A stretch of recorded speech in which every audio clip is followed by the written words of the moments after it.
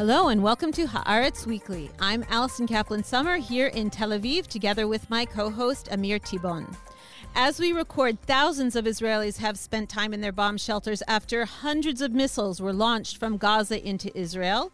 This was following attacks by Israeli warplanes who carried out airstrikes in the Gaza Strip on Friday and Saturday, targeting the Islamic Jihad organization and, over the course of that operation, killing two senior leaders of the group.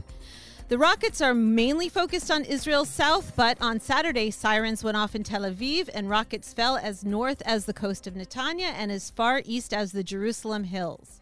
According to the Palestinian Health Ministry, 29 Palestinians have been killed during the operation, including 6 children. We're recording here on Sunday afternoon as the missiles keep falling, the sirens keep wailing, and Amir Tibon is a resident of the area that's being hardest hit by the missiles. He is a refugee of sorts, spending his time up here in Tel Aviv, where his small children don't have to endure hours in the shelter. Amir, how's it going? Surviving. It was an interesting weekend, but we're going to talk soon to Amos Harel, our national security and military analyst, and there's one question I'm dying to ask him, which is when is this going to end and we can go back home? How was your weekend, Alison? It was glued to the television, watching what was going on in the South, wondering how Amir is doing and his family. But also, not knowing whether this is going to be a matter of a few days or a few weeks and how it's going to affect our elections that are coming up in November. How can it be that we are again going to an election and again there is a war in Gaza and it looks like we're stuck in this endless loop? Right. Wash, rinse, and repeat. The only thing that changes are the creative names for these different operations, right? This is Breaking Dawn. We had the discussion on Friday on the Haaretz news desk on how to translate it, because in Hebrew, Alot HaShachar, and at first I think we called it the Rising Dawn, and then Steven Silber, a veteran editor in our Style King, said it should be Breaking Dawn, and we've adopted it ever since. A name that I honestly think Prime Minister Yair Lapid invented himself. This is so in line with his kind of poetry and writing over the years. Do you feel the Yair Lapid energy of this? Yeah, that or his teenage kids were fans of the Twilight vampire saga because the name of that was also Breaking Dawn. So we're trying to be a little optimistic and smile a bit, but I have to say it's also kind of depressing. I mean, you see the pictures from Gaza, and you mentioned the death toll over there, and we know in one incident there is this dispute. We're going to talk with Amos about it, about whether it's an Israeli strike or Palestinian, Islamic Jihad rocket that landed in the wrong place. But it makes you feel so hopeless to see this and realize that it's happening again and again, and there is no real end in sight. Maybe for this specific conflict that we're having in the past few days there is, but not in the long run. Well, hopefully Amos will shed some light on the subject and give us a little bit of that hope. So let's talk to him.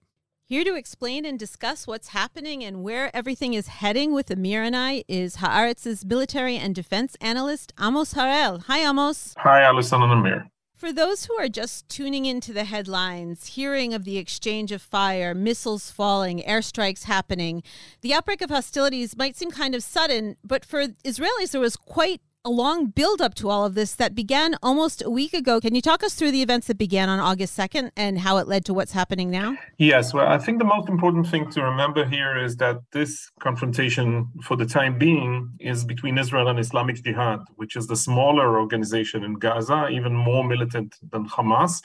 But until now, for the time being, Hamas is not really involved in any kind of fighting with Israel. So going back to last week, last Monday night, Israel arrested a top militant from Islamic Jihad in Jenin, which is a city in the northern West Bank.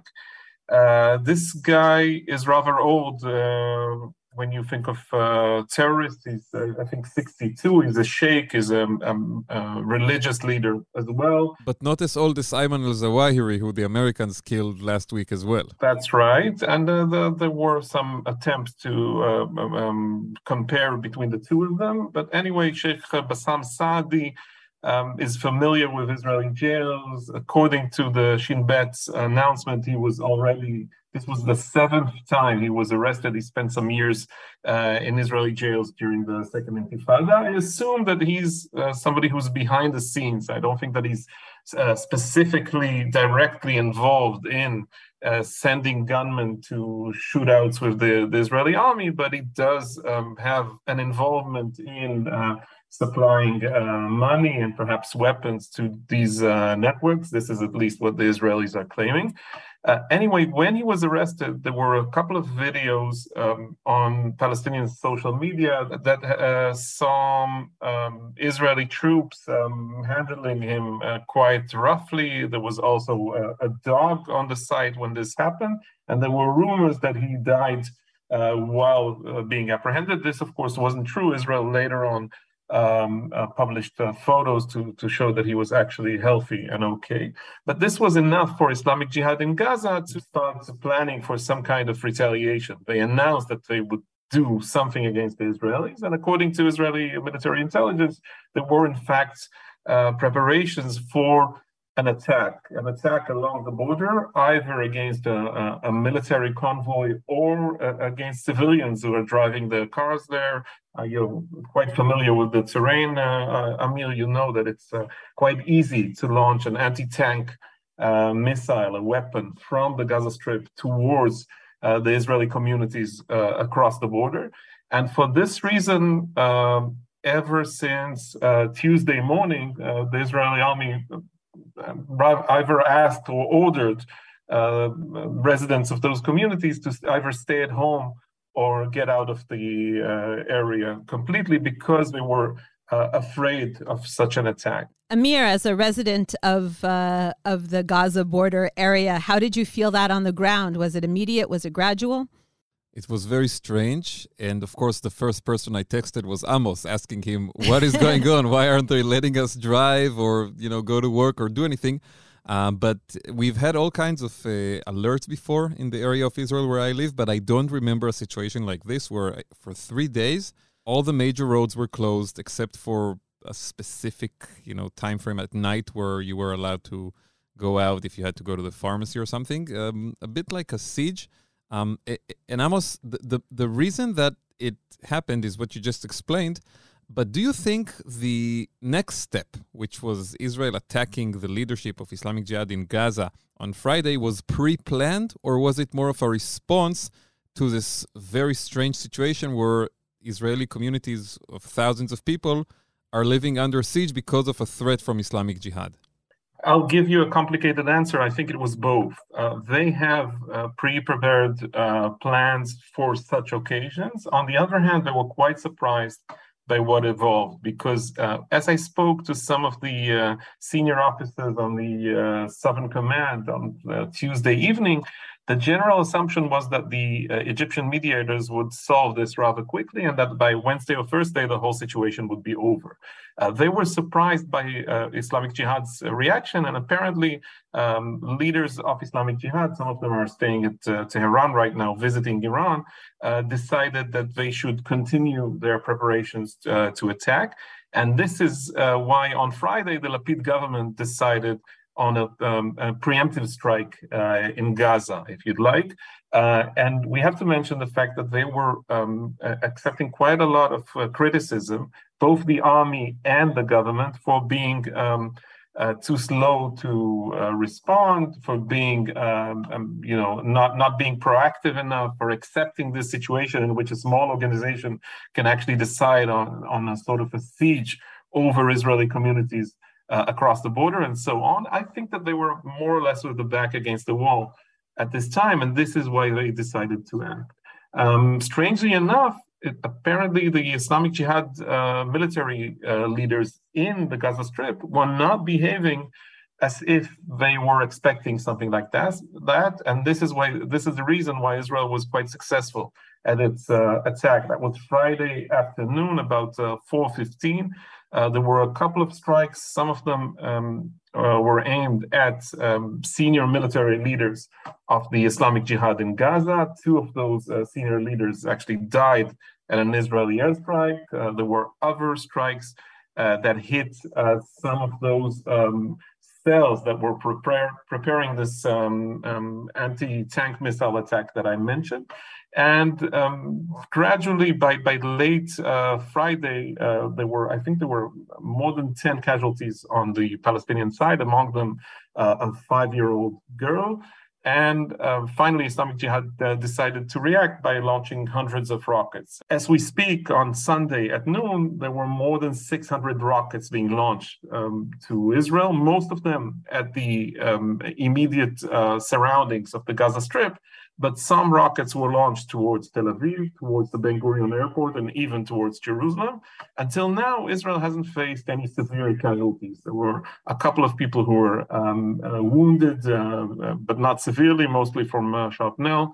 Other than that, apparently the Iron Dome batteries are doing quite a good job. And according to the army, their success rate is somewhere around 95% interception, which is quite amazing. And there was also an incident in the Jabalia area near Gaza City where 4 Palestinian children were killed. And the Palestinians said it was as a result of an Israeli strike. And then the Israeli military put out a video showing that in that area, there was a rocket launched by Islamic Jihad that fell. Basically, instead of going toward Israel, it fell onto a Palestinian neighborhood, and the military says this was the reason for those tragic deaths. So we're looking at a conflict that's been going on now for almost 48 hours as we speak.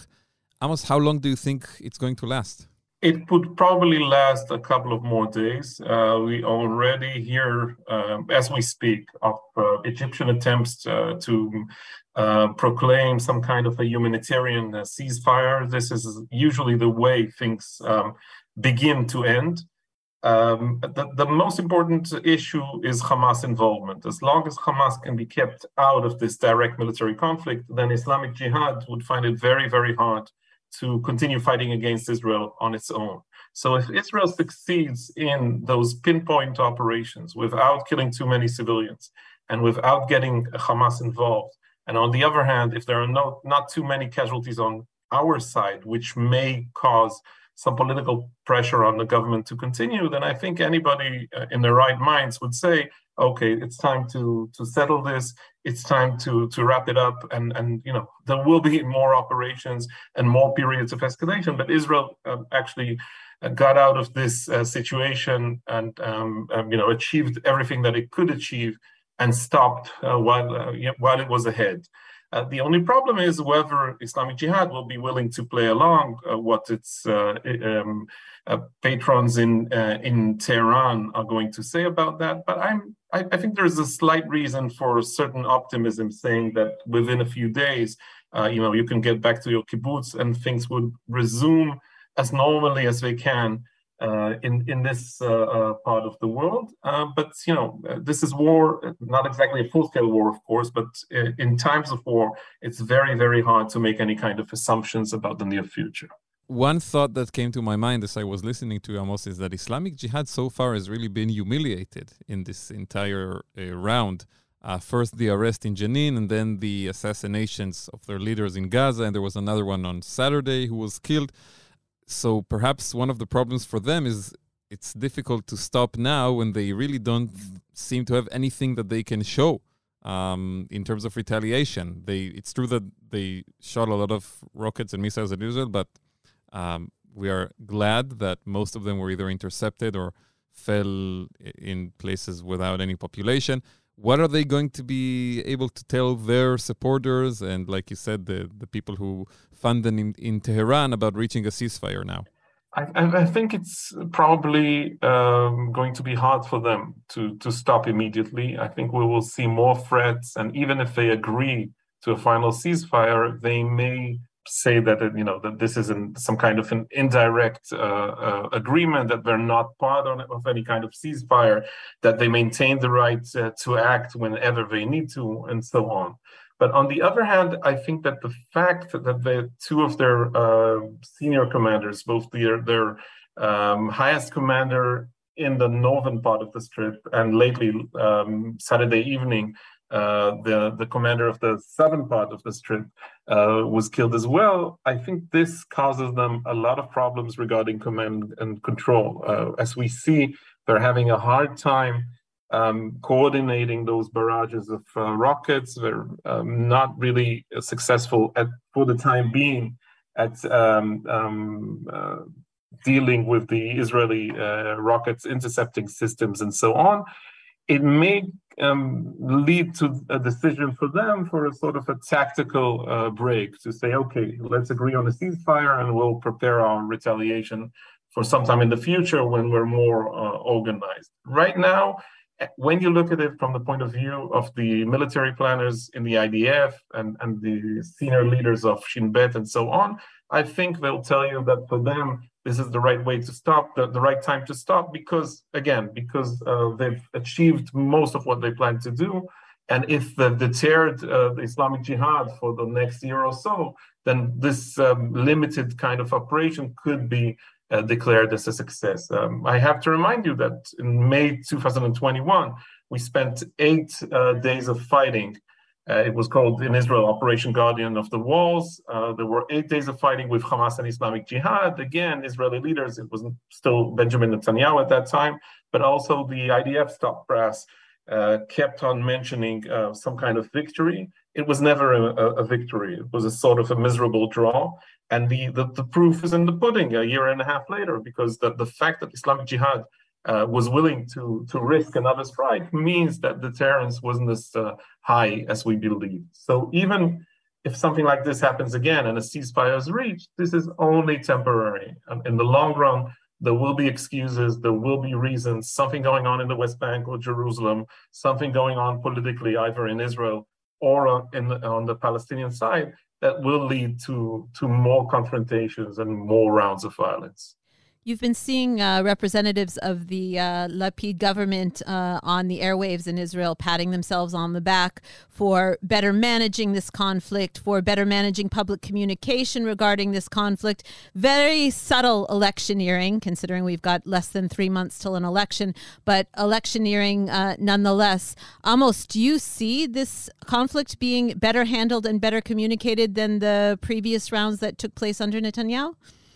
Look, unfortunately, it's not only the Lapid government members, it's some senior members of the media as well, which, have appointed themselves to be cheerleaders of the new government, something they would have never risked doing under Netanyahu. You see some journalists doing that. You see all kinds of strategic advisors, independent strategic advisors or media advisors on TV saying the same things. I keep my personal trauma is the second Lebanon War of 2006. And I remember the first few days under Ehud Olmert, again, sort of a central left figure at that time. And I remember the media heaping praise on him for such eloquent speeches at the Knesset. Some people even compared him to Churchill and his decision-making and so on.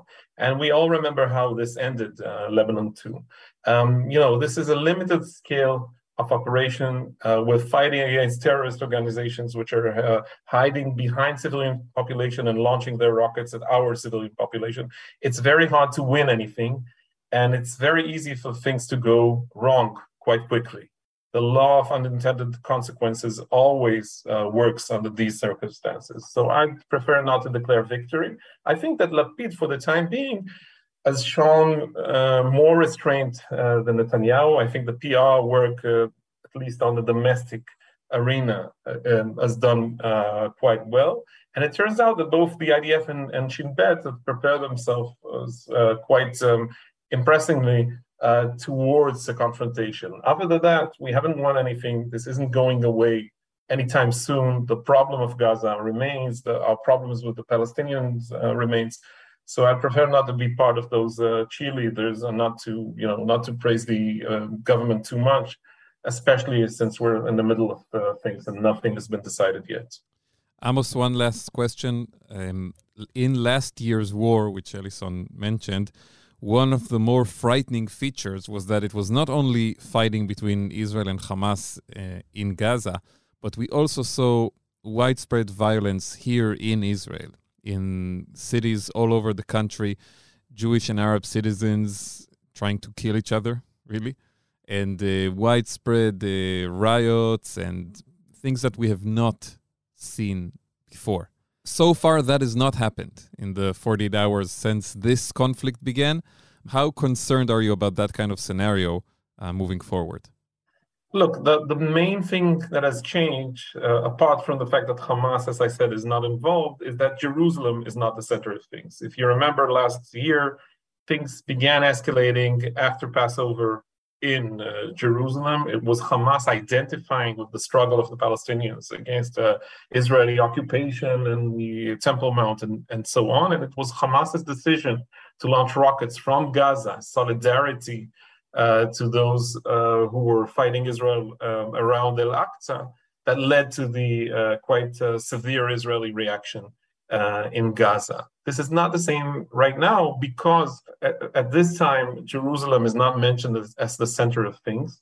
Although it's Tisha B'Av today, and although Jews went around Al-Aqsa, Itamar Ben-Gvir, as usual, the Knesset member, was attempting to start a fire there.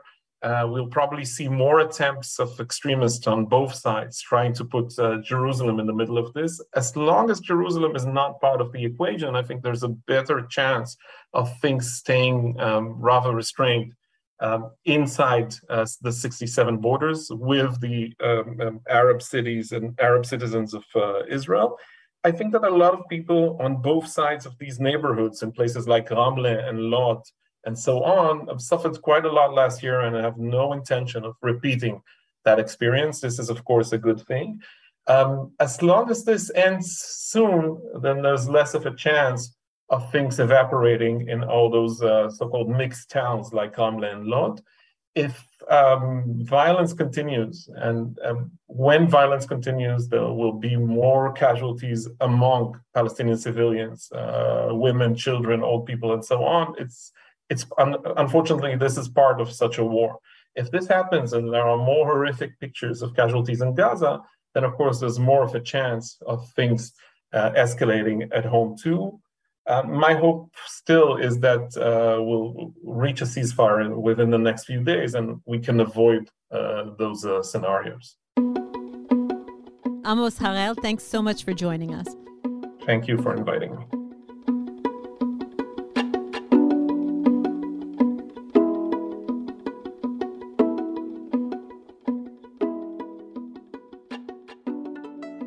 So, Amir, it's clear where Amos stands. His analysis in Haaretz was headlined, Israel should end Gaza operation now if it can. And that's pretty much what he said to us here on the podcast.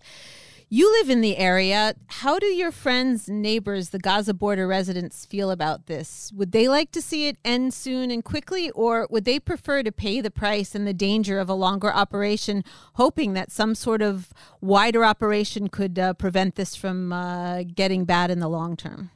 It's a great question, Alison. So first of all, I've spent the last 3 days here in Tel Aviv with relatives, like many young families from the bombarded area of the Gaza envelope, as we call it. We decided to move a little north to catch some distance from the rockets. And I think most people who are away from home like us right now would definitely like this to end soon so we can go back home. And that's even more true for people who are still in the area of the Gaza border, and their life is basically right now the amount of time you have between one siren and the other. Here in central Israel, we are recording this at the Haaretz studio in Tel Aviv. There have been several missile alerts. You can really count them on one hand. And in most cases, it's just been intercepted by Iron Dome, and life goes on. People go to restaurants, they go to the beach, which is great. That's how it should be. But in the Gaza border area, it's not like that. And of course, in Gaza, it's even worse, because in Gaza, a lot of people don't have shelters to hide in at all. And people, I think, are very scared. And I think one thing that unites most of the people on the Israeli side and on the Palestinian side of that border is the hope that this would end soon, that we can go back to our life. And there's even a larger hope, which it's not realistic, unfortunately, to talk about today, but we should, which is the hope that after this, things could even get better somehow, and we could have economic investment in Gaza and go back to giving Palestinians in Gaza work permits in Israel so they can work and provide for their families and think about larger solutions to improve life. Because in the long run, I think everyone knows that if the situation in Gaza remains as miserable as it is today, we on the other side of the border are also not going to have the life that we want to have. Did you see the picture that came out today of Prime Minister Lapid briefing opposition leader Benjamin Netanyahu about the operation? Yeah, people can't stop talking about it because it's a big deal. The whole time that Naftali Bennett was prime minister, Netanyahu refused to sit down with him and get a security briefing because it would make him look too much like a real prime minister. And until now, he's refused to do the same with Lapid. And it's this conflict in Gaza that has somehow changed the equation and said, like, okay, I'll sit down and be photographed with you being briefed. What do you think that means? I saw Bibi putting out some kind of an explanation that he offered advice based on his past experience, which is nice. But I really think, politically speaking, it's a victory for Lapid, this image. He's the one who's the prime minister. He's the one that's giving the briefing, and Netanyahu is there to get an update on how Lapid is running the show. So apparently Lapid's office is distributing a photo of them both looking serious, talking business, and Netanyahu's office is distributing a photo of them smiling, like posing for the cameras, like, oh, this is a photo op. So it's getting down to that kind of granular detail and analyzing what this meeting means. Even with the smiles, I think Netanyahu would have preferred to avoid this picture because, like you said, the legitimacy of someone else being prime minister in Israel is at the heart of the Bibi, the Bibisti movement, as we call it, a Bibistim here in Israel, that only he can do it. And now there is a different prime minister, and connecting to what we just heard from Amos Sarel, I think it's too early to say if this operation was a success or not for him. And really, we will have to judge this in the long term. Will there be long-term quiet in Gaza? Will we see any kind of progress toward a real better future? But just the very fact that Netanyahu had to accept this idea that he's going to get a security briefing from Yair Lapid, that he always mocks for not having security experience, is a change that we would not have seen without this operation. If, as Amos Harel recommends, we get out of this in time for it to look like a victory, to have a victory picture, as they say, I don't see how it won't help Yair Lapid in his bid to continue to be prime minister after these elections. On the one hand, maybe it helps him.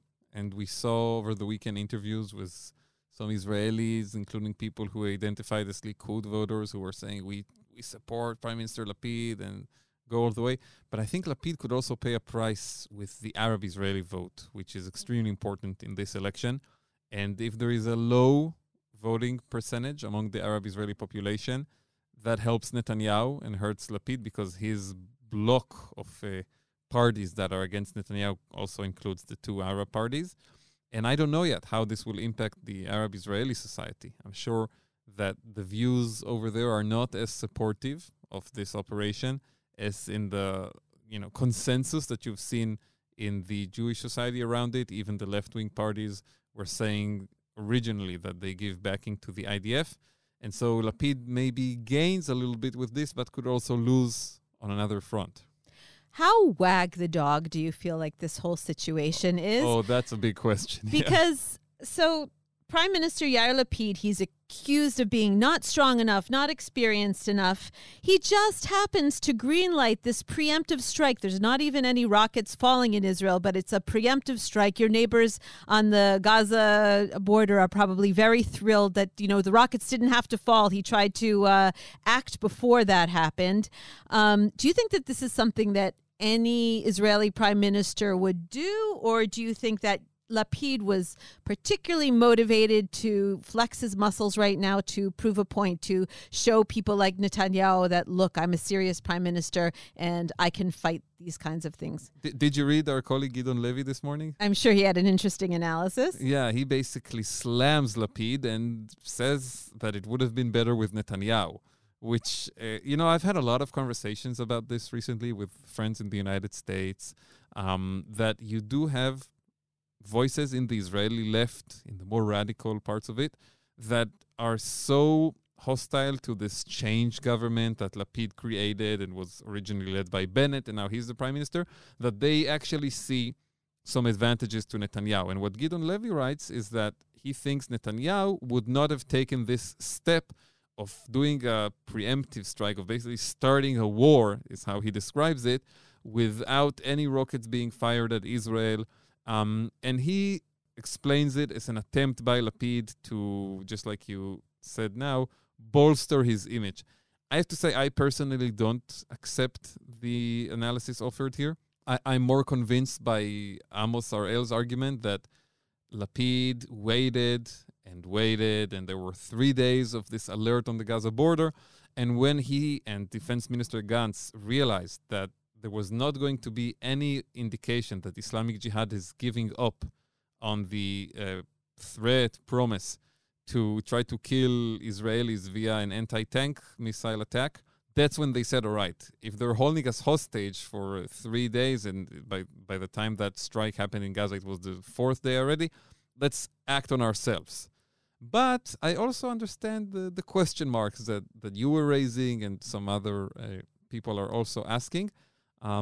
It's a weird situation, I have to say, the sequence of events that we just heard about. By the way, what do you think about this response from the United States? We basically heard the Biden administration, even though Israel started it this time, saying Israel has a right to protect itself. We give full backing to Israel. Well, that's not surprising, given the messaging of President Biden's recent visit to Israel. I wasn't exactly surprised for the U.S. to do that. But, again, that's for before we're hearing about some sort of massive damage, massive body count in Gaza. It could change. All it would take would be one huge disaster, and the tune could change there. Yeah, no, it's coming from Biden. It's coming from the ambassador to Israel, Thomas Nides, this 100% backing of the action. I'm confused, and I think a lot of Israelis are taken aback by some of the what we see in the analysis that we have in Haaretz from Noah Landau and Zvi Bar-El, that somehow this is putting Israel and Hamas on the same side against Islamic Jihad. Hamas is kind of stepping back and saying, yeah, this is happening in Gaza, and we fully support Islamic Jihad, but they're not doing anything to help them, which would widen the conflict. And Israel, on the other hand, is saying, it always verbally says that we hold Hamas responsible for everything that's happening in Gaza. On the other hand, we're not hitting any Hamas targets. We're only hitting Islamic Jihad targets. So in a way, this seems like a mini version of what's happened in the Middle East, where these Sunni Arab states, which were our enemies, we found a common enemy in Iran, so we're on the same side. And now we with Hamas have a common enemy in Islamic Jihad, so we won't admit it. There's no Abraham Accords happening between Hamas and Israel, but yet, weirdly, subtly, we seem to be on the same side. Oh, I think the Abraham Accords metaphor may be a step too far, but I agree with the premises that basically, Hamas and Israel right now are talking to one another and are giving messages, let's not harm one another. And I don't think Hamas is too sad to see the Islamic Jihad lose some of its best field commanders and some of its influence in Gaza, because at the end of the day, it is competition. It is an ally and rival organization for Hamas, and supported fully by Iran, whereas Hamas has more of an independent standing in Palestinian politics. And I think, like Noah that you mentioned wrote today, there is a denial of this in the Israeli public discourse. There is a denial of it. And by the way, it didn't start under Prime Minister Lapid. This is actually something that we also saw under Netanyahu. There were times when Israel targeted Islamic Jihad, and there was a clear messaging that Hamas is not involved in the fighting.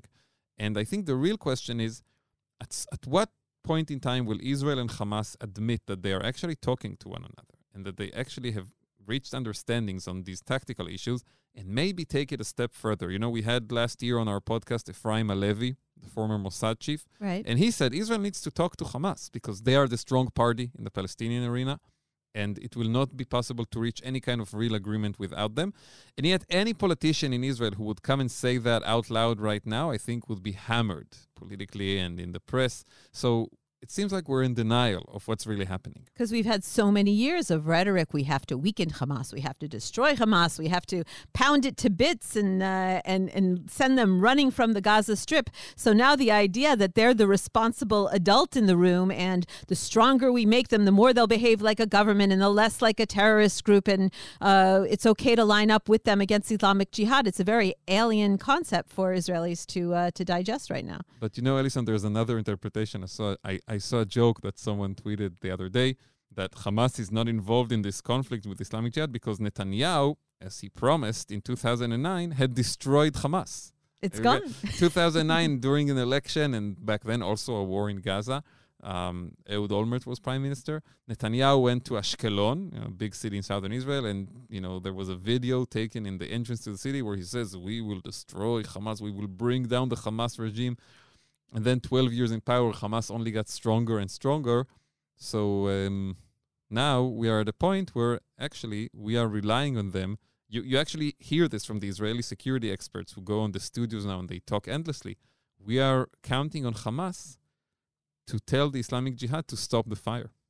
It's crazy. The new Middle East. Black is white and white is black, up is down and down is up. And as we wrap up this podcast, we have no idea when we record next week whether this is going to seem like ancient history and we'll have completely moved on back to the elections or another issue, or if we're going to be even more mired in some even more serious news about what's happening in Gaza. Let's hope we have a different subject for next week. Ellison, thank you very much. Thanks, Amir. And thanks to Avri Rosentzvi and Shani Aviram for producing and editing this episode. Our political podcast, Election Overdose, will be back again this weekend. And until our next meeting, which is hopefully in more peaceful times, Shalom from Tel Aviv.